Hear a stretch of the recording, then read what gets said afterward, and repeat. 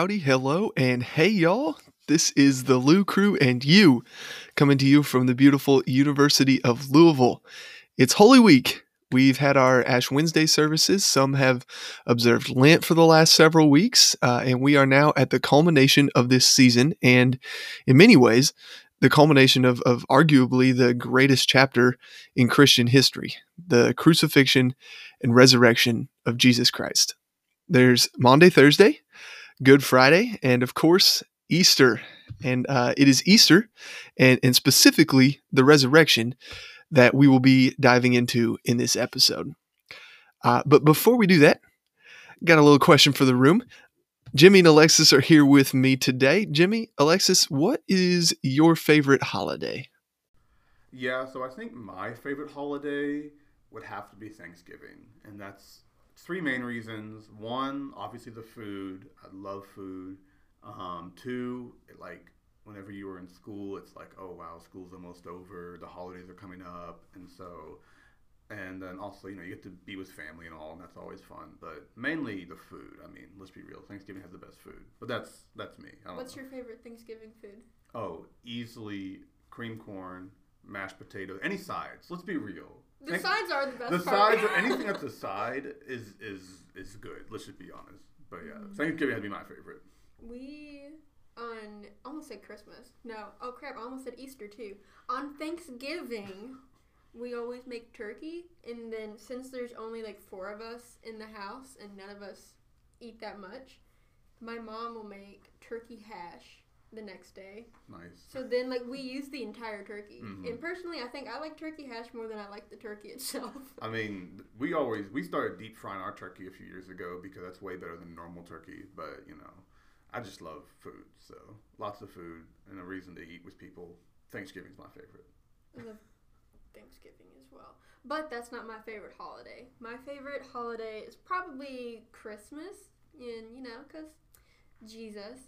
But also because, it's in the winter, but, winter isn't my favorite season, but I do very much enjoy the snow, and everything just looks so pretty whenever we're blessed with a nice blanket of snow, and, everybody just feels so into the Christmas spirit, even if they're not a Christian, they love the holiday, and everybody decorates. I love it because it just looks so pretty. There's so many colors, and I get to watch my favorite Christmas movie, Elf, and then also, one of the best parts is the cheesy Hallmark movies.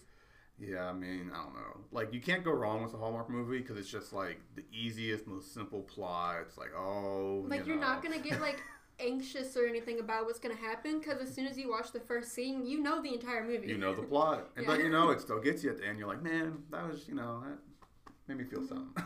Yeah. I also like the new Netflix Hallmark movies. Those are pretty good. The little Christmas Prince movies. I don't really watch. Oh, they're terrible. Okay. They're so bad. And I love them. Hey, whatever you're about.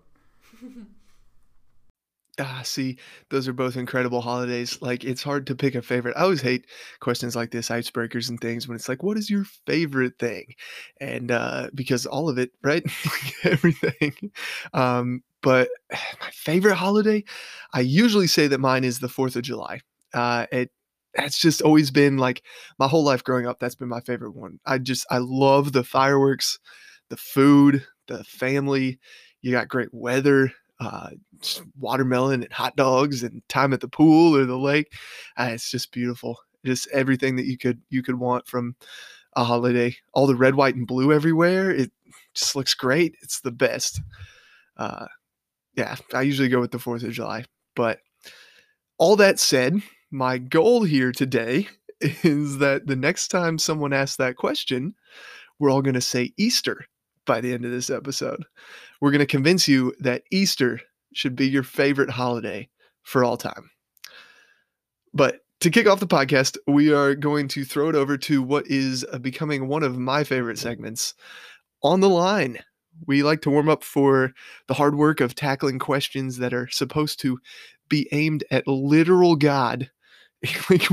We're answering questions. If you could ask God one question, what would it be? We're trying to answer questions for the actual God of the universe. And so to get our brain flowing a little bit, we do the On the Line segment discussing pop culture headlines from the net, as we call it here, that relate to the Christian lifestyle. So I'll throw it over to Jimmy.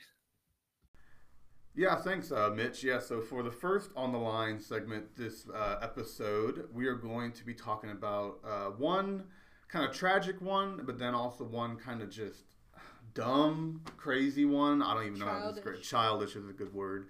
But the first one was about a pastor in Oklahoma. I don't know if you heard about this, but he was given a sermon on how you to make sure and share the gospel to his congregation. And he was one of the main points was about how to expect persecution. Like, you're going to be persecuted for sharing Jesus and the gospel, which is true. And then literally like hours later, like that day, this pastor was killed.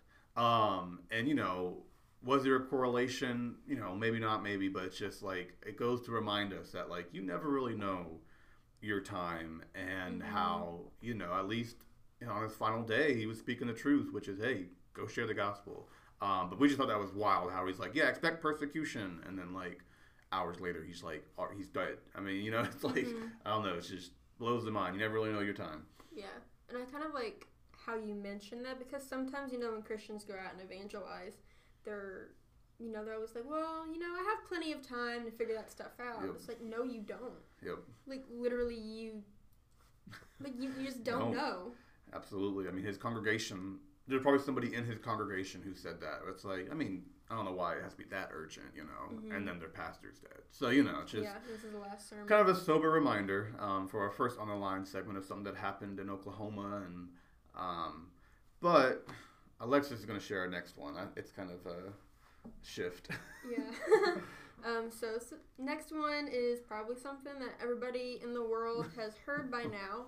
It's about Lil Nas X and the Satan shoes. Mm-hmm. So the rapper came out with a new music video, and it's pretty controversial. He knew that it would be. And it inspired the Satan shoes. So they made 666 pairs of these shoes. They have a single drop of human blood in the soles. So he says. Yeah, so he said. I mean, yeah, I don't know. Can you do that? Can you put human blood in a shoe? Who knows?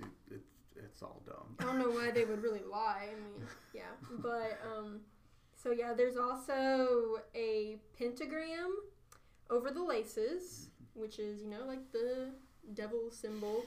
There's an upside down cross, which, if you do not know, that is not actually a bad thing. Mm-hmm. Peter supposedly was crucified upside down because he didn't feel worthy enough to be crucified in the same manner that his Messiah was. So over time, as Jimmy and I talked about, like, it became something that was seen as bad. Through movies and whatnot, and there's probably more history to it, but it's not like it's biblical where it's like an upside down cross is like a sign of the devil. That's just something that's arisen, but it's not has any real meaning to it. Mm-hmm. And so written on the side of the shoe, I think there's also 666 on there, but there is the verse from the Gospel of Luke. It is from chapter 10, verse 18, where Jesus says that he saw Satan fall from heaven. Not a good thing for Satan, obviously. And I was when I heard about the story, my first thought was, well, that's dumb. But then my second thought was literally, well, he's putting scripture on the shoe, which might make people interested in the rest of that chapter and go read the rest of it. So actually, you're bringing people to the Bible. Mm-hmm. So thanks, Lil Nas. Yeah, he didn't really think this through. But hey, that's just my perspective. Yeah. And the shoes also cost $1,018. I thought that was kind of a weird price. Yeah. Turns out it is because of the verse Luke 10:18. Mm-hmm. Okay, that makes sense. So that one's pretty clever. I'm not gonna lie. Fair, hey. That did, there's a little thought that went into that one. Yeah. But as a kind of a comeback to this, Kanye West and then another person he collaborated with came out with the Chick-fil-A shoes. And they got John 3:16 on it. He said how every single shoe has one drop of Chick-fil-A sauce in it. I mean, It's pretty clever, not gonna lie. But I think that's really clever. Yes. I would buy that shoe. Oh, I'd definitely buy that shoe. Yeah. Can you imagine Chick-fil-A shoes? Oh, I don't know. That should be like standard uniform in every Chick-fil-A restaurant now. Yeah, that'd be great. Oh yeah, also on the box of the shoes, it says it is better to reign in hell than serve in heaven. Which I think a lot of people like to think. They'll think that hell is going to be super, super fun because people have such a misconception of what hell is like. Yeah. Like, we really downplay it a lot. Yeah, and I think that also comes from a misconception of heaven. It's like, be with the, like, ultimate good and be in everlasting peace where there's no tears and no pain, or be where there's gnashing of teeth and, like, screaming and eternal fire. Oh, but I'll get to do what I want, quote unquote. It's like, oh, maybe you should read the Bible. You know? Yeah. Maybe you should read the Bible. But we just, so that's the second on the line segment. We thought it was pretty dumb, but, you know, it's what's happening in our culture, and we think it's pretty wild. But he's got a lot of backlash for it. Yeah, he's which I don't know if he was as surprised, but I mean, oh no, he expected it. I'm sure. Yeah, I'm sure it's publicity stunt. But did this surprise you? I don't know. With our culture nowadays, I feel like people kind of do anything just to, like, get that publicity attention. So it doesn't surprise me, but it's also like he actually did it, so it's kind of surprising. Yeah. I don't know. It's just dumb and unfortunate, but just read your Bibles, buy Chick-fil-A shoes, and you'll be good. Yeah. I wasn't surprised. Really? Yeah. And I think that kind of surprised me, but then I was like, why should I be surprised? Yeah, exactly. Yeah, thank God for Chick-fil-A shoes. I mean, thank God for Chick-fil-A, and now thank God for Chick-fil-A shoes. I really hope that those are real, those Chick-fil-A shoes. That's going to be on my wish list. My birthday's coming up, May 8th, so if anybody's looking for something to get me, Chick-fil-A shoes. But, that's just, I mean, also just thank God that Christ is raised and he reigns in the midst of both of those things that we talked about for on the line. The shoes in particular, though, make me physically ill to think about. Like, they make me sick to my stomach, and not in the good way that, like, too many chocolate bunnies, can make you feel sick to your stomach. And, like, cue the bunny song from VeggieTales. You know what I'm talking about? The bunny song. Yeah, not in the same way. The shoes make me feel like physically ill. And so I hope it's a publicity stunt. I pray that it is, and that it goes away. And that I pray that God can use it in the way you're saying, Jimmy, where ultimately it gets them to open a Bible maybe and look at a verse and look at one more and look at another, and eventually they come to know Christ. But yeah. So speaking of chocolate bunnies, though, let's talk about Easter symbols. Right? One more sidebar here before we get into the meat and potatoes, or as we should say, I suppose, eggs and candy of this episode. I wanted to have some fun and take a look at some of the common Easter traditions and symbols and just briefly dive into their various histories. So I have pulled up an article from the History Channel, actually, of all places. History Channel has an article from March 24th of this year.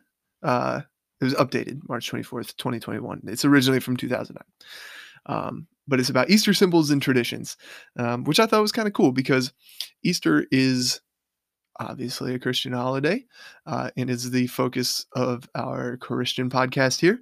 But as they say in this article, the Bible makes, quote, the Bible makes no mention of a long-eared, short-tailed creature who delivers decorated eggs to well-behaved children on Easter Sunday. So where did this come from? Right? I thought it'd be kind of fun. So yeah, let's talk about the Easter Bunny. I'm basically going to be reading this from the article just because I think it's super interesting and they did a great job compiling it. So shout out to the History Channel. Also going to cite my sources up front in saying that, again, it's history.com/topics/holidays/Easter symbols.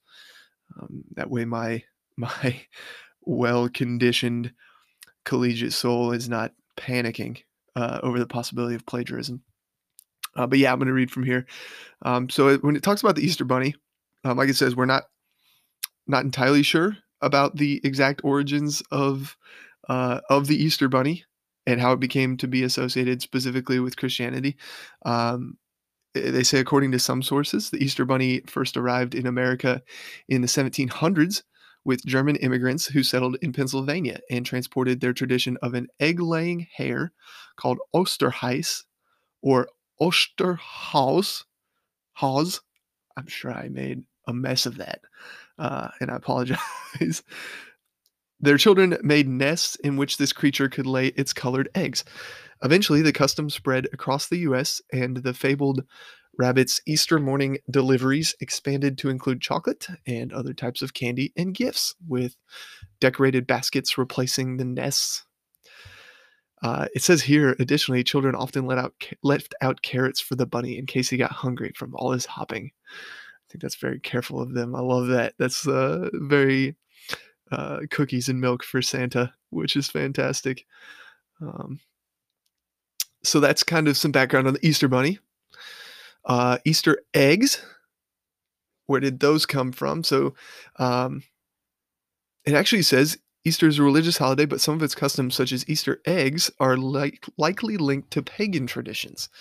The egg, an ancient symbol of new life, has been associated with pagan festivals celebrating spring. And by pagan, essentially that is non-Christian denomination. I mean, that's going to be, kind of folk sort of religion. From a Christian perspective, though, which we can always find Christian perspective in things, Easter eggs are said to represent Jesus' emergence from the tomb and resurrection.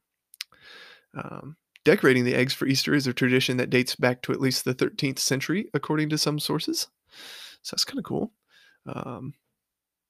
One explanation for this custom is that eggs were formerly a forbidden food during the Lenten season, so people would paint and decorate them to mark the end of the period of penance and fasting, and then eat them on Easter as a celebration. Nice. That makes sense. We never ate the eggs that we decorated, I feel like. Maybe once or twice. I think it was kind of cool because if you dyed them and they turned like blue on the shell, they were like also blue inside, it was like kind of weird too, to try and eat a blue egg, you know? Yeah. So there's a lot of other traditions that they list in here and symbols, Easter lilies, the lamb and other traditional Easter foods, Easter parades, Easter candy in general. But those are our two big ones that I thought would be kind of fun to get into history. Like, where do we get the Easter bunny from? Because after this, we're not going to talk about bunnies at all for the rest of this episode. Because, like they said, it's not in the Bible at all. So where did that come from? Thought it was kind of cool. One last thing I'll leave you with is this fun fact about Easter eggs. Did you know the largest Easter egg ever made was over 25 feet high and weighed over 8,000 pounds? It was built out of chocolate and marshmallow and supported by an internal steel frame. Oh my goodness. That is, yeah, talking about a stomach ache. I wonder how long it would take to eat a 25-foot Easter egg.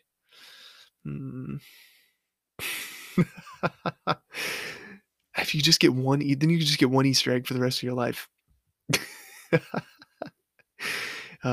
Anyways, that's some fun facts for you about Easter and about Easter bunnies and Easter eggs and Easter symbols. So with that, we have two very real and relevant Christian questions to attack today. And to be honest, I'm not sure what the best order is to address these two topics. If I'm being honest, these are two questions that I know I struggled with for a long while as well. And you'll see in a moment. I think that you'll agree with me. These are questions that you accept when you as a Christian, and when you become a Christian, and yet somehow you still have questions about. And so that's why we're kind of diving into these around the Easter season. The biggest questions about Easter are, first of all, did the resurrection actually happen? And then, why does the resurrection matter? So I struggle with like which way is the best to talk about these, because like, is it best to establish why it even matters before bothering with whether it even happened? Because, like, who cares if it happened if it doesn't matter? Or is it better to establish that it happened before deciding if it matters or not? Because it's already decided if it doesn't matter if it didn't even happen, right? So it's kind of a, forgive the pun, but it's kind of a which came first, the Easter bunny or the egg scenario. um, well, spoiler alert. Here's the thing: we already do know that the resurrection did happen, and we do know that it does matter. But like I said, for anyone who may be struggling with doubts, and by the way, we are so glad that you're making the effort to wrestle through these very tough topics. There's no problem with that.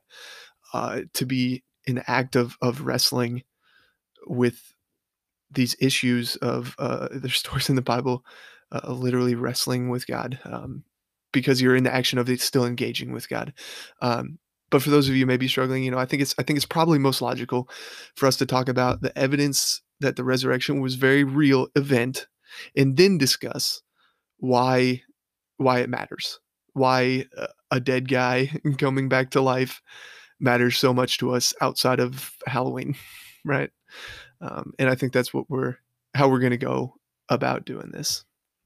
So, just before we jump into one of the main questions for the episode today, I just want to set a little foundation about what the Bible is, more than just this book that's written in English that people think is just another book. But the Bible is also a historical document, and so a really amazing kind of fact that puts into perspective the Bible as a historical document is when you compare like the amount of like primary sources we have attesting the resurrection and crucifixion from the Bible compared to other sources. So, for example, we have, Paul, who was a real person. We have the Gospels; they were real people. And people think, well, Mark, that's not a very Middle Eastern name. It's like, well, Mark is the English equivalent of their names. It's like, and so these were real people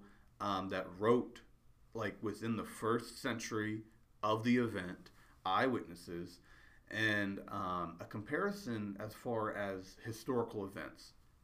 So the death of Caesar, people believe that. People know that's true historically, that he was killed by the Senate, and that is recorded in history. That is like the second most attested to like historical event that we have like sources for. Number one is the crucifixion and resurrection of Christ, and the crucifixion and resurrection of Christ has hundreds of like sources and documents, and not even just in the Bible, but the Bible is part of that. Like the Bible, like I said, is a historical document, but even outside of the Bible. Whereas the death of Caesar only has like a few dozen, like has dozens, and it's just people don't question like the death of Caesar. People don't think that it's like, oh, a myth. It's like, no, like that's probably what happened. But then when it comes to Jesus, people question it because of it has to do with God. It has to do with Christianity. It has to do with biases. And so I just really wanted to point out before we even jump into the main evidences of the resurrection and crucifixion and all this is that a lot of this evidence is from the Bible. Not even all of it. We even have outside sources. Mm-hmm. But the Bible itself is a historical document written within the first, the first generation of the event that they're talking about, has eyewitness testimony. And so I just wanted to kind of like set that ground level before we jump in. Yeah. So I guess we'll kind of get into it now, like with did the resurrection happen? I'm going to say, honestly, when I found out that there was evidence for the resurrection, I was surprised. Mm-hmm. I don't know why. Like, I knew that it happened, but I guess in my mind, I was like, how do we have evidence for somebody rising from the dead? Yeah. Like, you know what I mean? I feel kind of stupid now that I actually looked at it. I was like, oh, yeah, all of this makes sense. But in my mind at the time, I was like, oh, that's kind of surprising to me. But yeah, there's actually a lot of evidence to support the resurrection. And I kind of wanted to start by saying that Christianity is based on a historical event. As you know, Jimmy was saying, like the Bible talks about historical events, like it's a historical document. And so the historical event that Christianity is based on is the resurrection of Jesus Christ from the dead. Mm-hmm. And in 1 Corinthians chapter 15, verses 17 to 19, the Apostle Paul writes, "And if Christ has not been raised, your faith is futile, and you are still in your sins. Then those who have fallen asleep in Christ have perished. If in Christ we have hope in this life only, we are of all people most to be pitied." Mm-hmm. So, yeah. Yeah, it just goes to show that, like, even Paul, like the person who wrote a big chunk of the New Testament. Most of it. Most of it. Like, he's saying back in the first century, he's saying this stuff of, hey, guys, like, if Christ didn't raise from the dead, like... This is all for nothing. This is for nothing. The end of that, verse 19, I love that line, because it's like, we're to be the most pitied people in the world if Christ hasn't raised from the dead, because it's useless. It means nothing. And so Paul understood the importance of the resurrection and like, it did actually happen. And so Christians aren't like other people who are like, we believe in something, our faith hangs on something where it's like, well, it's impossible to disprove. It's like, no, Paul says right there, if he didn't raise from the dead, then like our faith isn't, like, doesn't mean anything. It's not like if he didn't raise from the dead, we could just be like, well, we still believe. No, we wouldn't. Yeah. And so that raises a question. Okay, well, did it happen? And there's lots of evidence for it. Yeah. A lot of evidence. Some might even say a crap ton.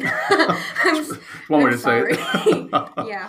But for the sake of time and for this episode, I will give just 5 pieces. And you can remember this by remembering alive. So ALIVE. So the first part of that is A, which is a death by a crucifixion. So Jesus was crucified. And as Jimmy said, there is a whole lot of evidence to support that, there was a crucifixion. And the Romans had perfected the cross. It actually was not used to kill people. It was to humiliate them and to terrorize their enemies. We can see in which gospel is it that it talks about? Is it Luke? It's probably Luke because he was the historian, where it talks about Jesus had a spear in his side and he had blood and water pour out. And this meant that Jesus was, in fact, dead when he was on the cross. I think it means like he had been dead for like about an hour or so for that to actually happen. It's also interesting how like this was said, back then, blood and water came out. And then nowadays with our modern medicine and medical understanding, there's a term for this. Like, we know what this means. And so it just goes to show that this, like, as long as they just added this in to be like symbolic and deep meaning, he's like, no, I saw blood and water come out when he was stabbed. Like, that's what he saw as an eyewitness testimony. So yeah, I'm just so that in. Okay, and then also we could see the burial in Matthew 27 verses 62 to 66. This tells us what the Romans did at the tomb, just to kind of make sure, Jesus said he was going to come back. We need to kind of make sure that's not happening. So they put, Jesus was put in a solid rock tomb. I don't remember who was the one that was like, I want to take him. Joseph of Arimathea. Oh. So he was a member of the Sanhedrin, and he was sympathetic to Jesus. And he was like, I want to, bury him. Because, usually they would have just left him kind of there. But he wanted to give him a burial. And so Joseph of Arimathea, who was a real person, like, again, there's independent sources about his existence, about who he was. But yeah, they buried him. He's the one that buried him. Yeah. So with the solid rock tomb, this means there was only an entrance. There was no way to get out. And because there was an entrance, they put a large stone in front. And there was also a seal that was there. So this kind of seal, it was a soft, moldable substance. It was probably clay. And it was imprinted with the Roman imperial seal and attached to the stone with a rope. And breaking the seal would incur the empire's wrath. And that was if someone was able to get past the guards, because there were Roman guards.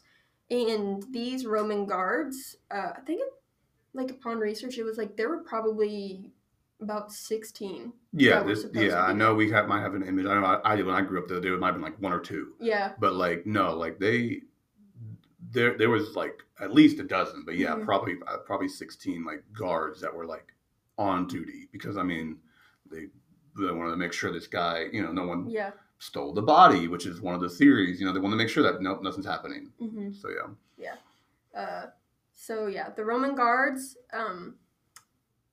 the death penalty for sleeping, yeah, I messed up on that sentence, but they got the death penalty Yes. if they were to be sleeping on the post, and I think that's what some people try to say, like, oh, the guards were asleep, so like they could have gone and stolen the body. No, they would not have fallen asleep, especially if there's 16 guards there. Yeah. No one's falling asleep and risking the death penalty. Mm-hmm. That's not happening.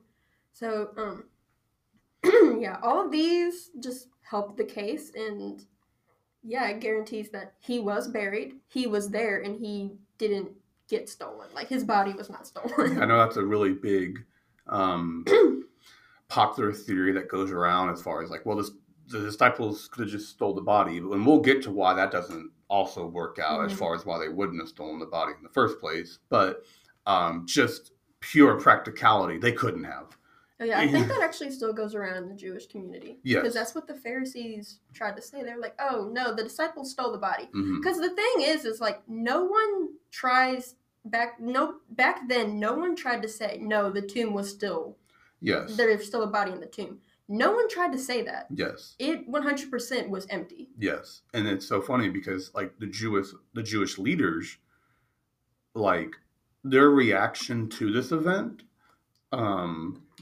as far as like how the empty tomb, which we'll get to, was the fact that like it wasn't to be like, oh, well, let's just go find the body. Let's get the disciples, round them up. Their reaction was, okay, how are we going to cover this up? Mm-hmm. Because they knew it was real. The tomb was empty, and so that these enemies of Christ were even like believed that the tomb was empty. Like I said, like Alexis said, there's no debate, and even nowadays in like the historical community, there is the empty tomb is like I said earlier, that is the most attested to event, outside of the resurrection, of crucifixion, that there is. Like it was empty, and that's just okay. Now we got to explain that, right? But well, explain with lies.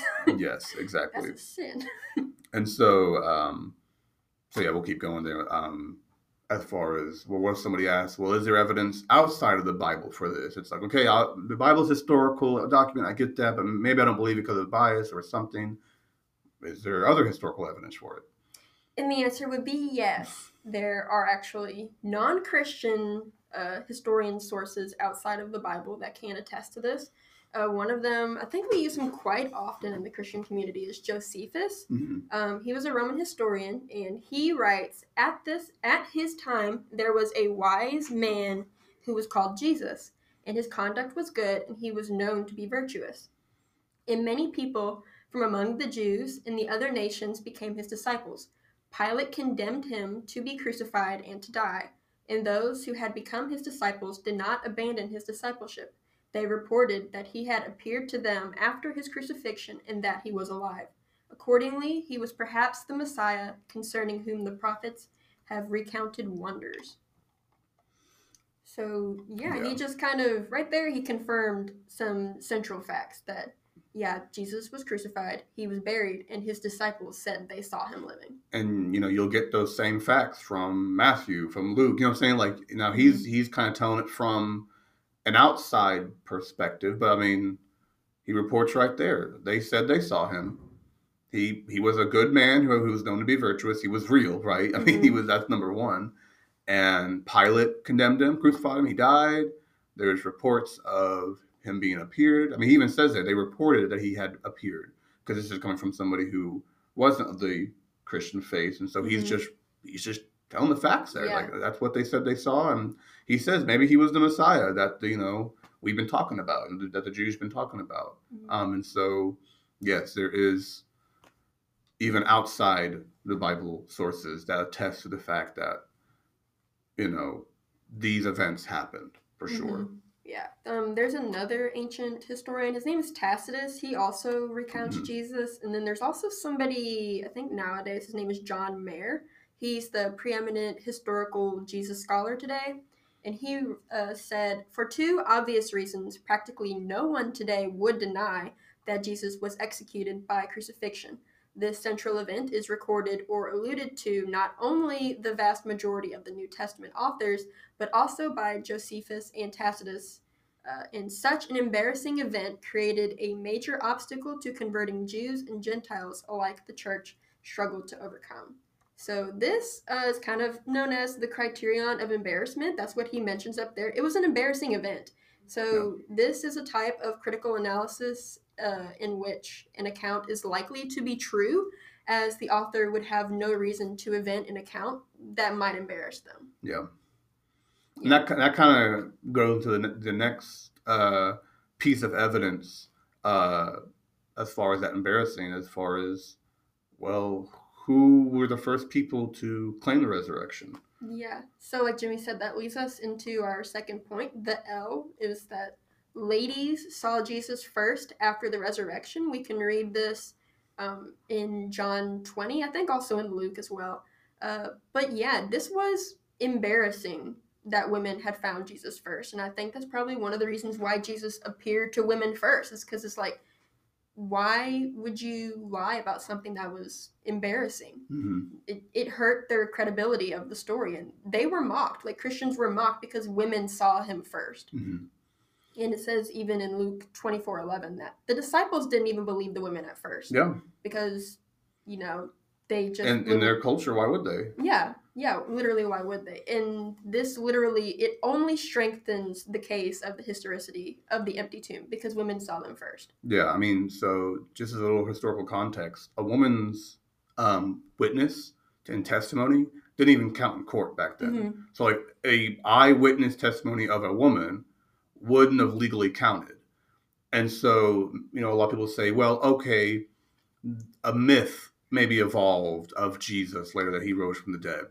If a myth or a mythos or some kind of legend would have evolved, which first off, there's not enough time. Like I said, we have the sources are from the 1st and 2nd century. That's not enough time for legend to even be established.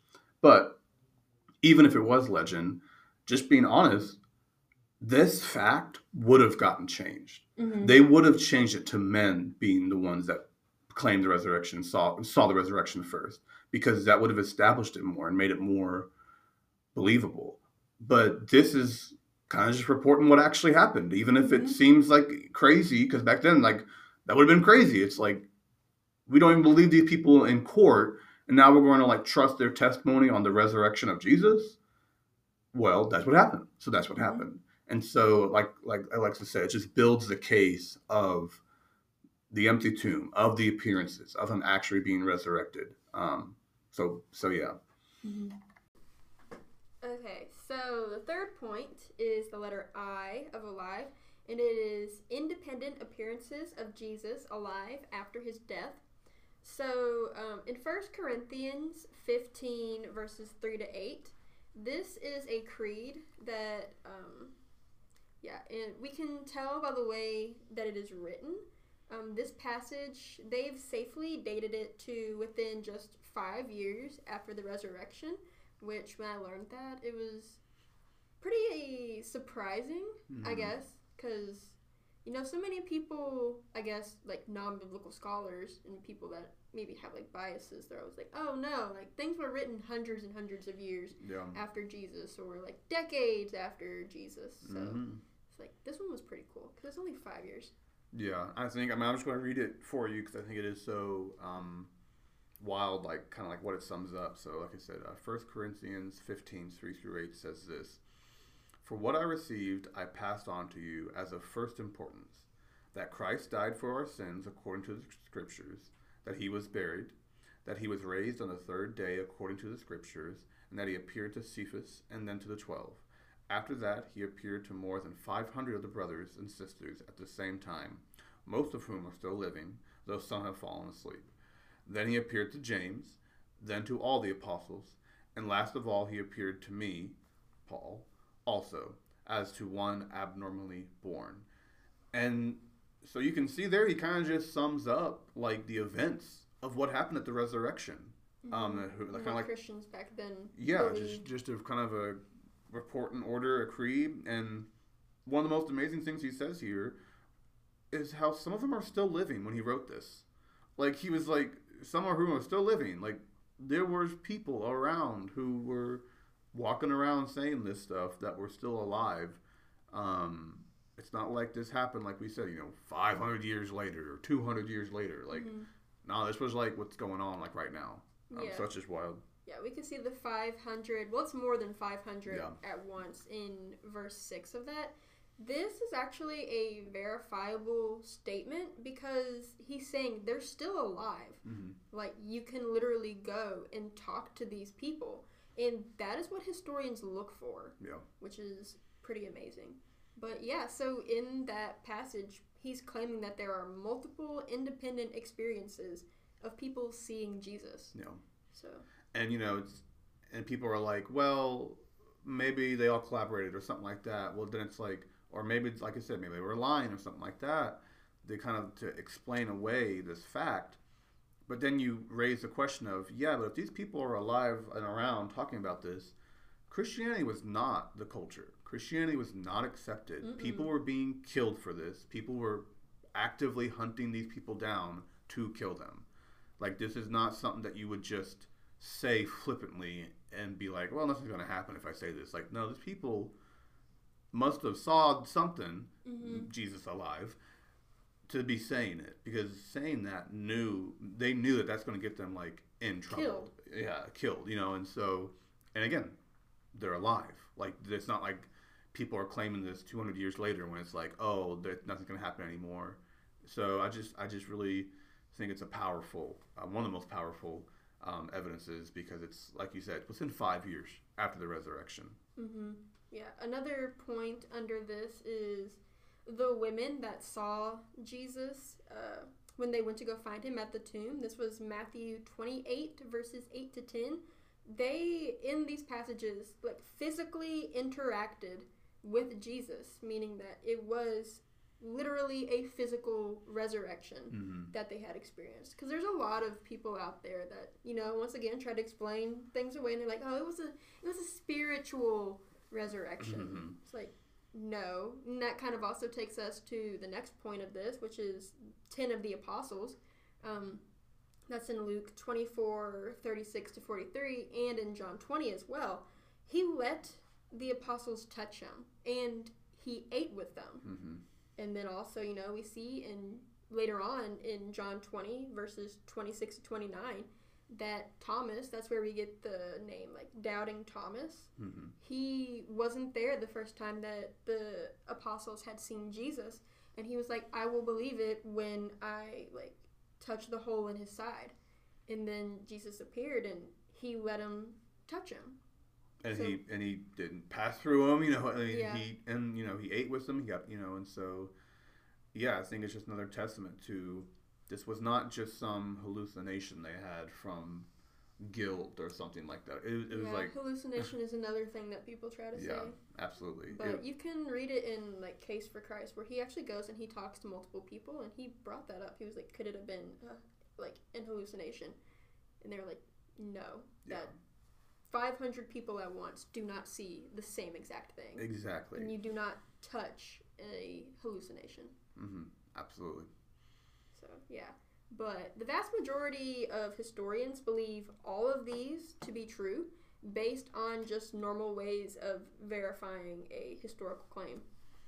So, yeah, I think that goes into, like, some we've talked about already, which is, like, the independent sources, the eyewitness testimony, how close was it to the event, why would they be saying this, like, motive and stuff like that. There's a whole bunch of things that historians do to make sure that a claim is either real or false or whatever, and historians agree. This is not something that's debated as far as the facts.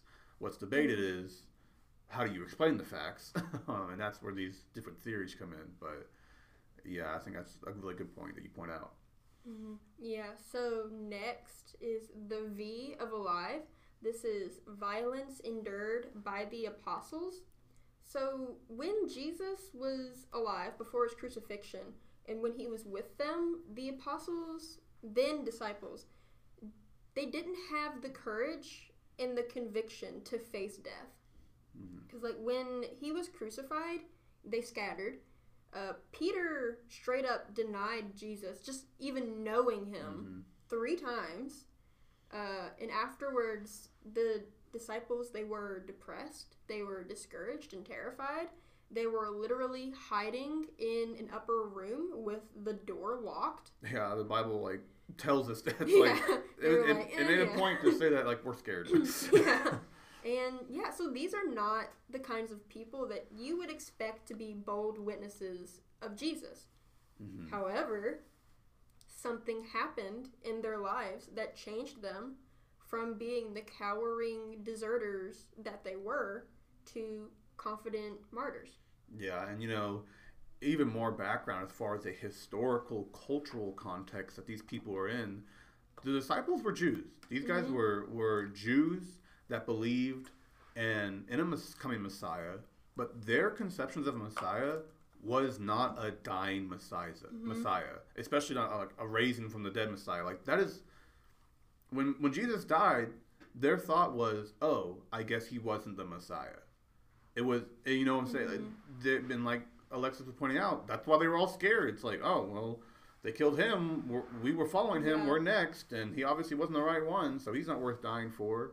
And so, like, their cultural, religious, historical context also rules out any, oh, they stole the body, or the disciples made it up. It's like, no, these were terrified people who had no reason to believe that Jesus was coming back from the dead or, anything like that. And as it was mentioned earlier, there was literally no possible way that somebody could have made it past about 16 guards, moved a stone, and stolen the body. Yeah. There was just no way. Absolutely. Because they would have been killed. And going back to, like, the dying Messiah thing, as it was mentioned earlier, like, it was embarrassing. Yeah, another embarrassing event. Yeah, because, like, whose Messiah dies? Yeah, not the Jews' idea of a Messiah, really. I mean, the Old Testament idea that the Jews at that point in time would have thought was not this. They were expecting political revolution to overthrow the Romans and to reestablish Jerusalem. Instead, he dies on a cross for their sins. Yeah, it's like that's not our guy, for sure. Yeah, but So going back to this point, the apostles proclaimed the resurrection of Jesus despite severe persecution and personal sacrifice, even to the point of death. So when people knowingly lie, it is always because of some perceived benefit. But the disciples had absolutely nothing to gain. Like we said, they literally lost their lives. Almost every single one of them except for John, the son of Zebedee, because though they did try to boil him alive, he was exiled, and he wrote Revelations later. And I'm pretty sure, like, we know at the end of John that he wasn't going to die. Yeah. Yeah, because that was something that Peter kind of pointed out. He was like, hey, Jesus, you just told me how I'm going to die. What about him? And Jesus was like, don't worry about him. Worry about following me. Yep. I was like, oh, I love that. But, something that I kind of want to point out is, my best friend, she has a roommate, and she's not together anymore with her ex-boyfriend, but he was an atheist, and he tried to challenge my best friend on, her belief in God. And he was like, people die all the time for something that they believe. But the thing about that is that, yes, that is true, and we can see it in things like 9/11, but these people are not dying for something that they saw with their own eyes. Like, they are literally dying for a lie. They don't know that it's a lie. No. And Muslims, sadly, they do not have the assurance of salvation. Yeah. They get desperate. And that's very sad. Yeah, I think it also just points out, again, that these disciples, the change they had, there was a shift in their life, going from, like Alexis said, cowards, deserters, Jews, to all of a sudden something happened. They said they saw, and on top of the evidence of, they said it's because they saw Jesus alive, and then all of a sudden they become these bold, heroic, you know, Christian martyrs who all, like she said, except for one, died in very unpleasant ways. Yeah, we're actually about to get into the unpleasant ways that the apostles died. We know that they lost their lives. Our sources for this is the Bible, Josephus, who was mentioned earlier, and the early church fathers. So Matthew, he was killed by the sword for preaching in Ethiopia. Mark died in Alexandria after being dragged through the city. Luke was hung on an olive tree in Greece. James, the son of Zebedee, because there are two Jameses, he was beheaded in Jerusalem. We can actually read this in the book of Acts. James the Less was thrown from the temple, and then when that did not work, they stoned him to death. And wouldn't die, huh? Yeah. Stephen, he was also stoned to death in Acts as well. Yep. I think he was the first martyr. He was. So. Stephen was the first martyr. Philip was hung in, you want to say that word for me, Jimmy? Phrygia. Yeah, okay. We're going with Phrygia. Yeah. Bartholomew was flayed alive. If you don't know what that means he was skinned alive. Andrew was bound to a cross with ropes, and he was then left to die of exposure. Jude, he was shot to death with arrows. Thomas was run through with a lance in East India. Matthias was stoned and then beheaded. Barnabas was stoned to death by Jews in Thessalonica. Paul, my boy, finally was beheaded in Rome. He did a lot. Yeah. And then Peter, as mentioned earlier, was crucified supposedly upside down. Yeah. And not a single one of these people recanted, and there's no rational basis for believing that they were knowingly lying. No, absolutely. Yeah, so that's pretty powerful. Yeah, I mean, it's just, I think it just goes to show that, like, you know, again, this whole section is just one fact on top of all the other facts. And when you start putting it all together, you're like, man, they went through a lot for a lie. Because, like, okay, maybe they definitely didn't steal the body then, because, I mean, I'm just being honest. I'm not getting skinned alive for something I know is a lie. And I don't think you are either. You know what I'm saying? Like, if I stole the body and then someone's like, hey, if you just recant Jesus, I won't skin you alive. I'd be like, okay, yeah, I stole the body. He's actually dead. I can show you the body, which they never found, by the way. Another thing to point out. But so, yeah, I think it just goes building this case that we're going through, and it's just pretty powerful. Honestly, it kind of, this is not really, like, super off topic because it still deals with, like, religion. But, like, with Mormons, they're like, Joseph Smith, he didn't have, like, any reason to lie. He had nothing to gain. It's like, yeah, he literally did, because he had, like, 19 wives. And yep, he had wives and money. Gained a lot of land. And a lot of land, yes. He got plenty to gain from the things he was preaching. And there's, quote. And, you know, there's very little historical evidence for so many of the things he claims and all this stuff, and that was even more recent in time, you know. And yet there's way less evidence, if any, as far as there's absolutely none. There's none as far as some of the things he claims. I mean, especially some of the things that Mormons have claimed throughout history, as far as big scale things. Well, they like to say, because, like, back then during the time of Joseph Smith, they were trying to figure out, like, oh, where did the Native Americans come from? And he was like, from the Jews, because he said that there was this man from Jerusalem named Lehi, and he came over to the Americas, and that's how the Native Americans started.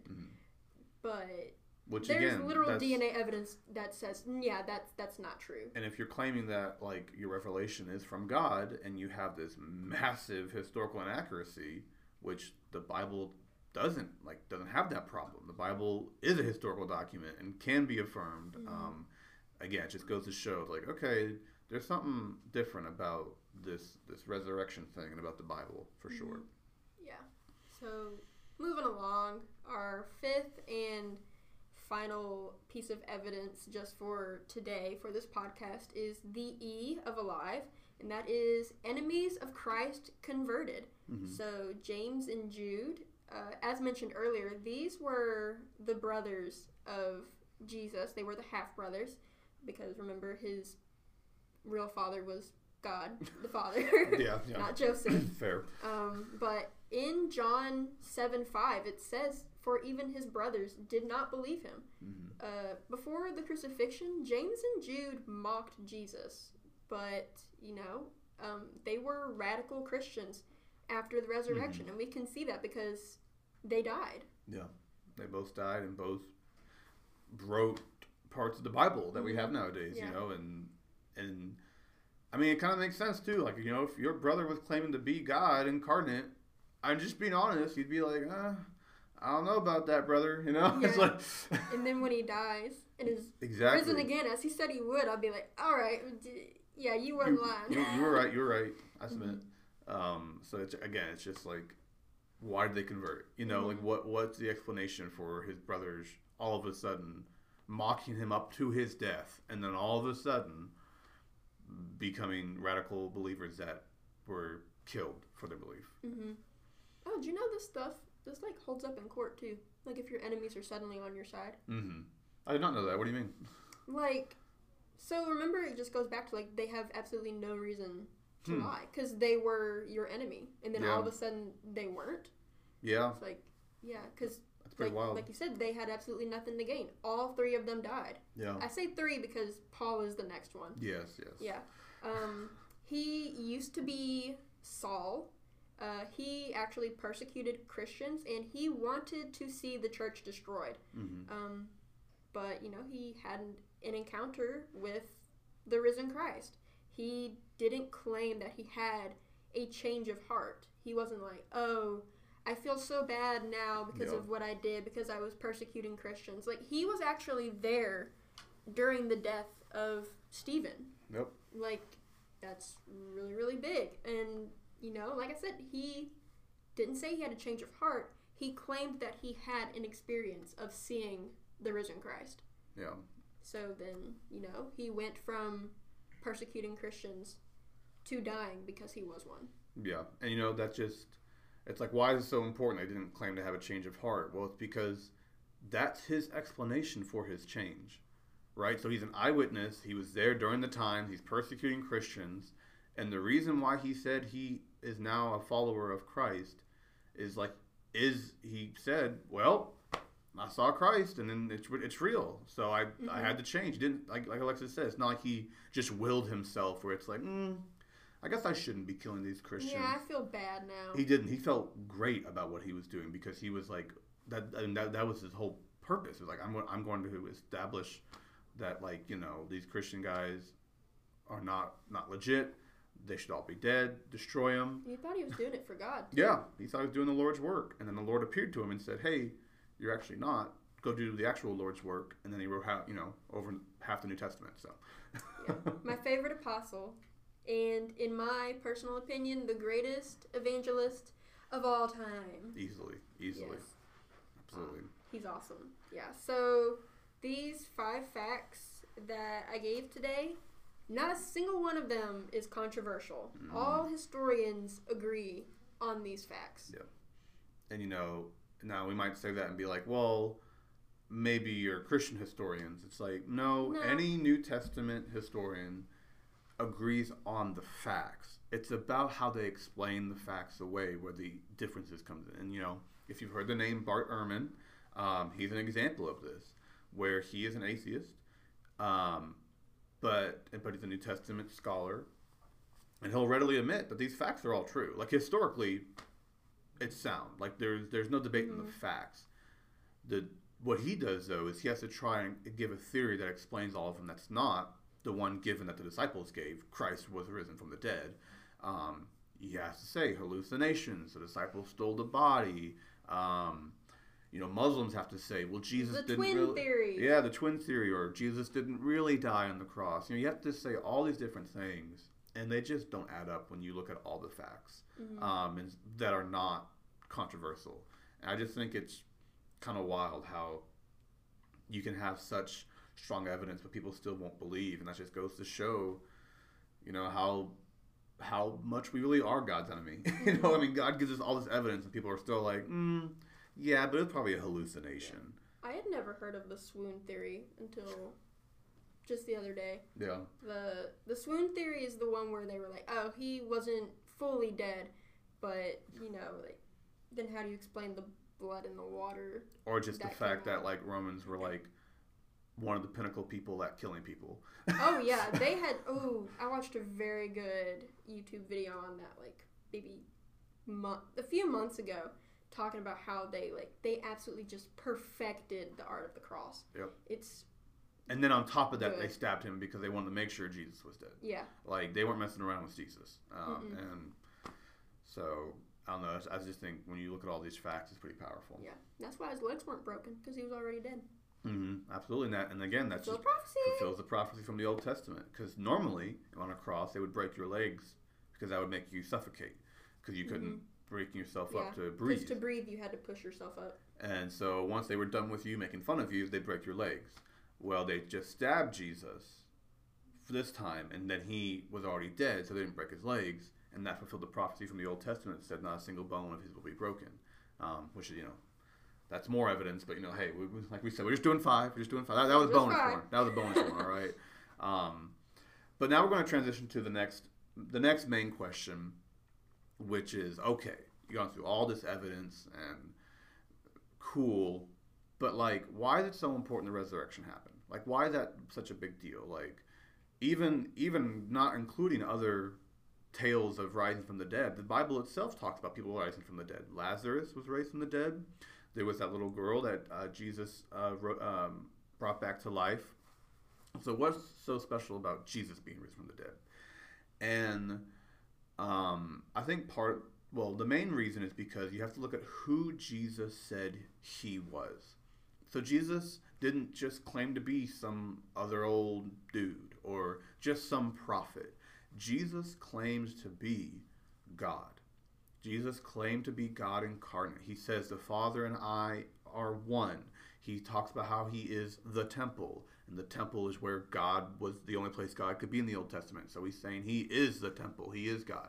He even said the most blatant point where he says I am God is where he says before Abraham was, I am.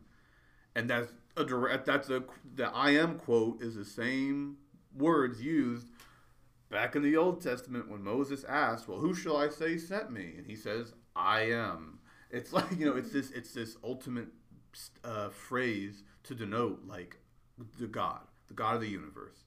And Jesus claims that. That's why they killed him, because he was a blasphemer. Mm-hmm.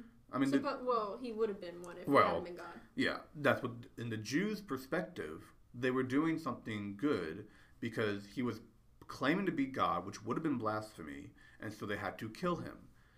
And so, okay, let's say the Jews were right. Let's say that he was a blasphemer, and he died. Why would God raise him from the dead? The only reason why, so if this person was raised from the dead, that is God vindicating everything Jesus said. And Jesus said some pretty big stuff, like, I am the way, the truth, and the life. No one comes to the Father except through me. John 14:6. There you go. Jesus gave the Sermon on the Mount. Jesus claimed to be the bread of life.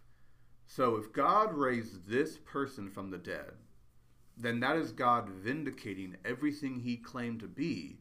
And he claimed to be God and our Savior and the way, that we must follow him. And so, and then the final point of why it's so important that like Jesus was raised from the dead is that Lazarus died again. A little girl died again.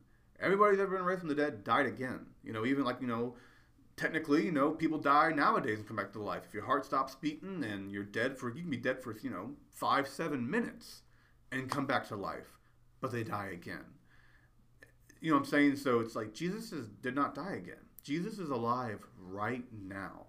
And that's something that's really powerful about the Christian belief is that, hallelujah, everything. Because he is alive right now for all eternity in his resurrection body.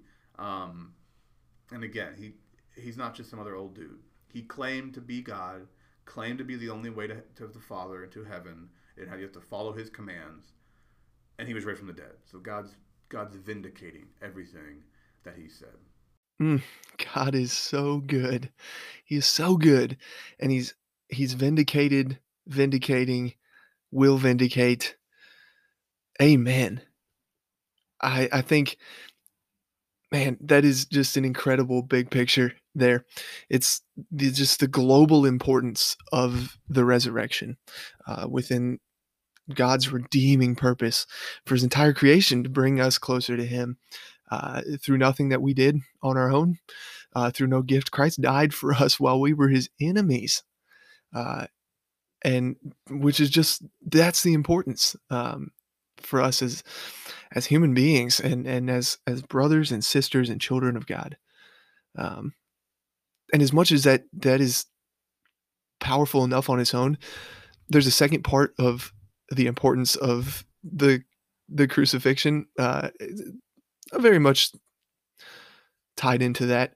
But I think that is related to, like, why is it important to me though? That I think a lot of y'all will ask. And if you know me, you'll understand, like, for me to go into this part is a little funny because um kind of a sort of phrase that I've adopted is, it ain't about you, dude. Right? So, like, this is about God.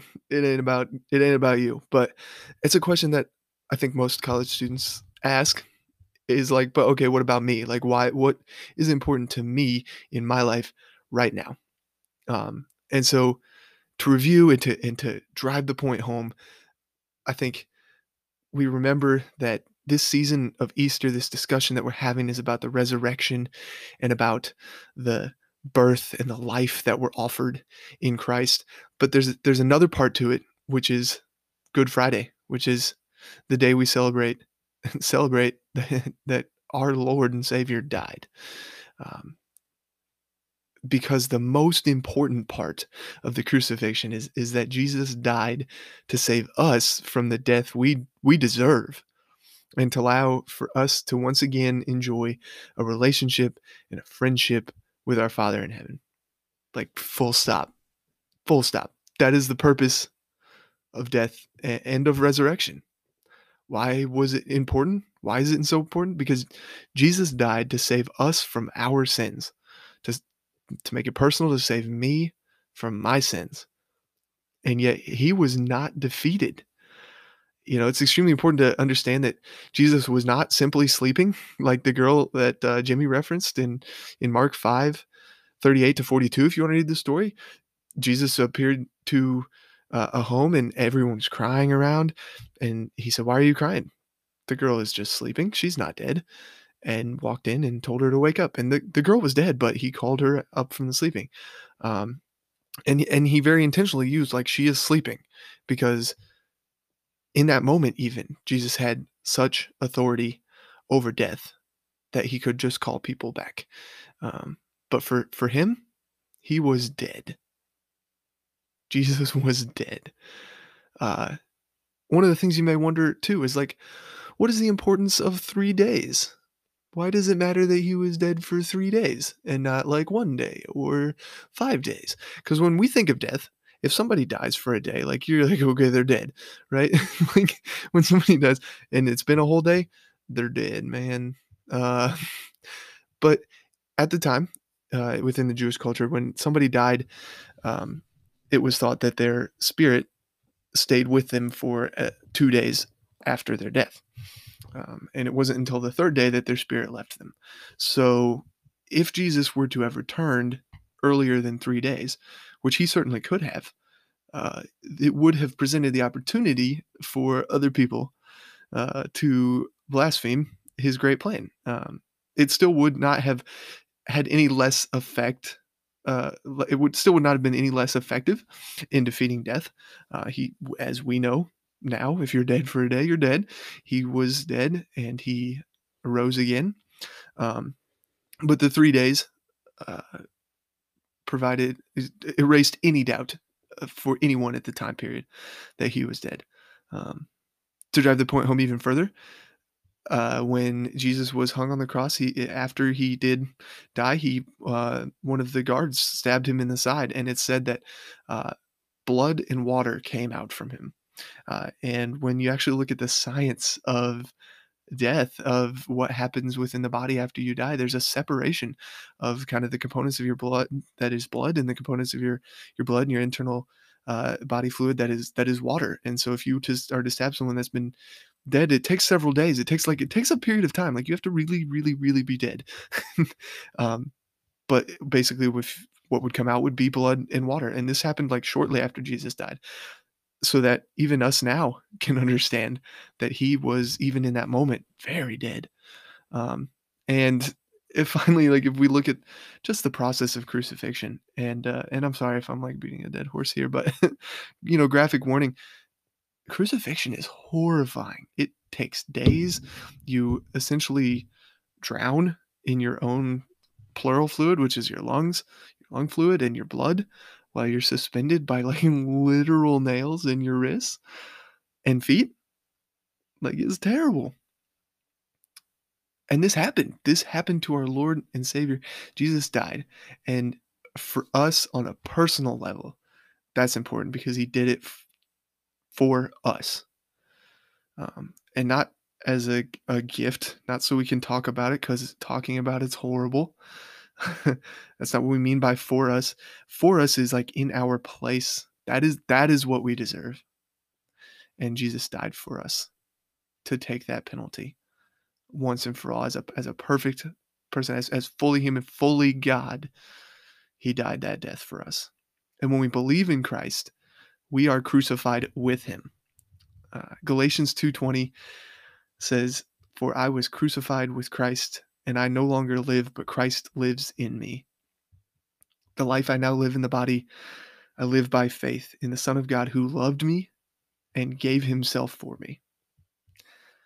And for me, as your kind of college application, it's important because it has happened, it is happening, and it will happen, which doesn't make sense, but it does. When we put our old selves to death on the cross, we we are joining into this process with God, uh, accepting what he has already done, is doing, and will do for us.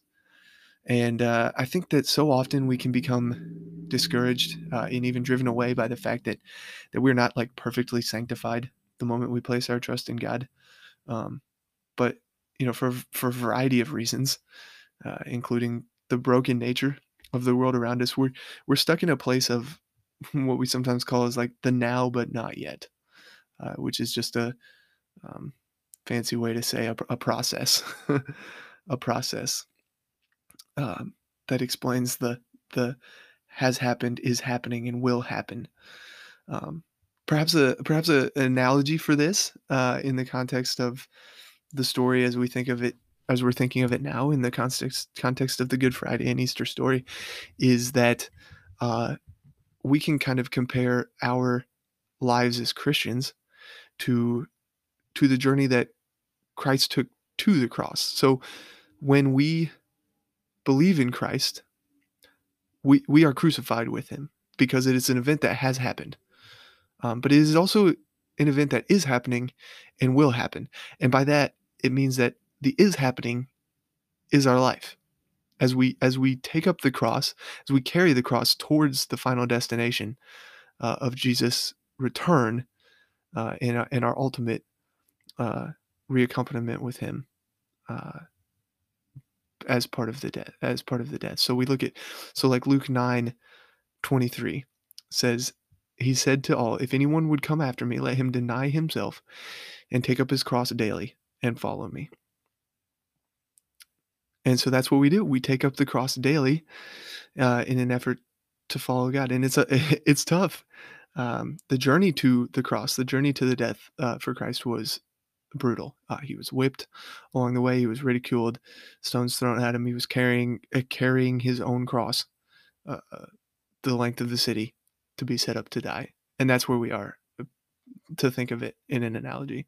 Um, it's not perfect, and I say that with a disclaimer that uh, I kind of got to at first, and now to disclaim again, like, this is not the purpose of Christ's death. His purpose is not to be an analogy for our life. The purpose of Christ's death and of his resurrection is to fulfill God's ultimate plan for the world and to provide salvation for us.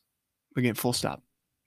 But in a way, it does also provide, I think, a very useful analogy as we struggle in this life as Christians. It won't be over until he returns for us. But the great joy is that Christ also had complete control over his death, even at the time of his own death. Like, the crucifixion is a process. The crucifixion is horrifying. And most people try to hang on as long as they can. It's just a human instinct. But God, in Christ, he said, "It is finished," and then died. And then was raised again. So we can be comforted by the fact that even in suffering or turmoil or trial or tribulation, God is in full control. And he is providing this beautiful opportunity of life for us because he has offered his own sacrifice for us to believe in. And I just want to wrap up with Colossians 1:18, which says, he is the head of the body, the church. He is the beginning, the firstborn from the dead, that in everything he might be preeminent. He was born again, not to die again. He was born to live and to be the firstborn of a multitude of brothers and sisters, which we are so blessed to be called to be a part of.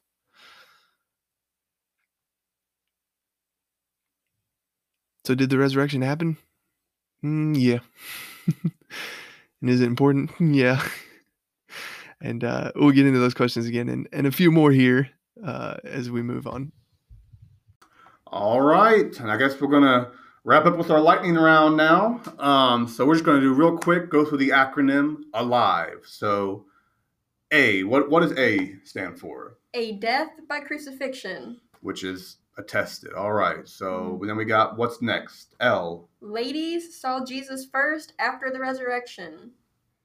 Next is I, that is independent appearances of Jesus alive after his death. V is violence endured by the apostles.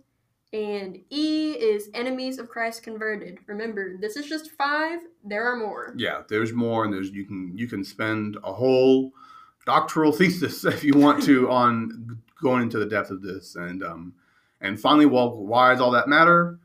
Because Jesus claimed to be the way, truth, and the life, and that there's no other way Father except through him. Except through him. John 14:6. That's right. And so if you want to get to the Father, meet God, you got to go through Jesus.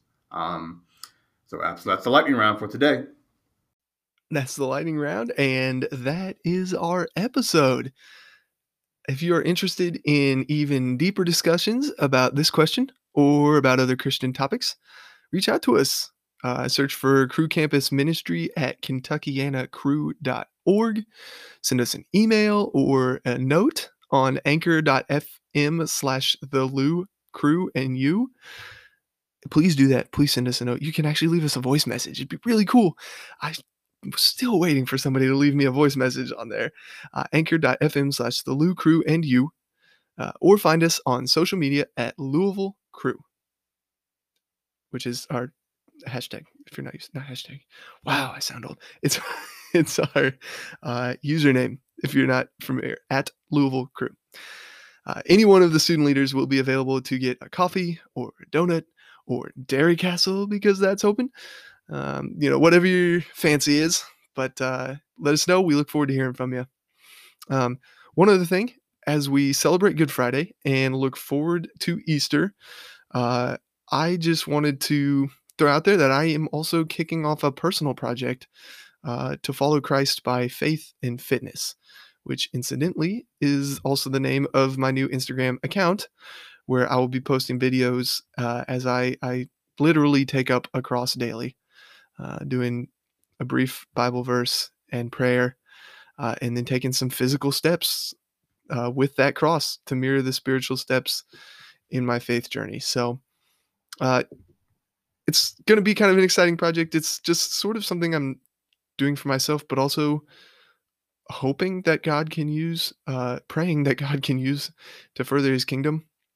So give us a follow if you're interested, please. And also join in. Like, join in. Send me videos of you as well.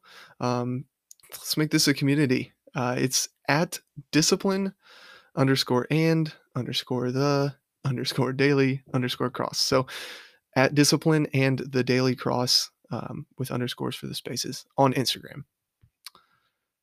Awesome.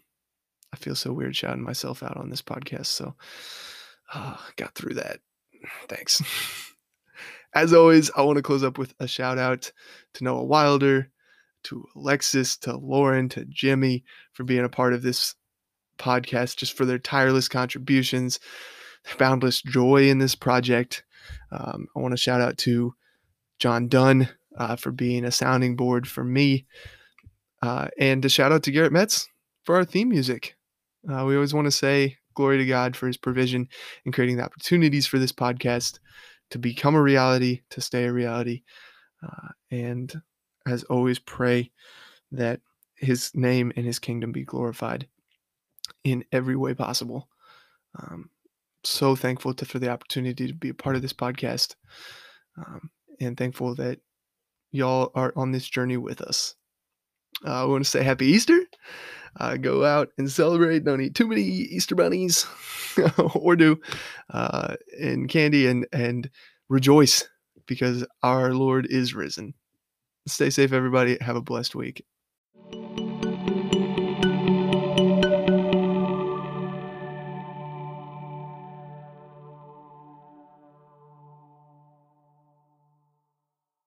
Not really. Be gone, Satan. Yeah, or you just go away. We're trying to do something. F off.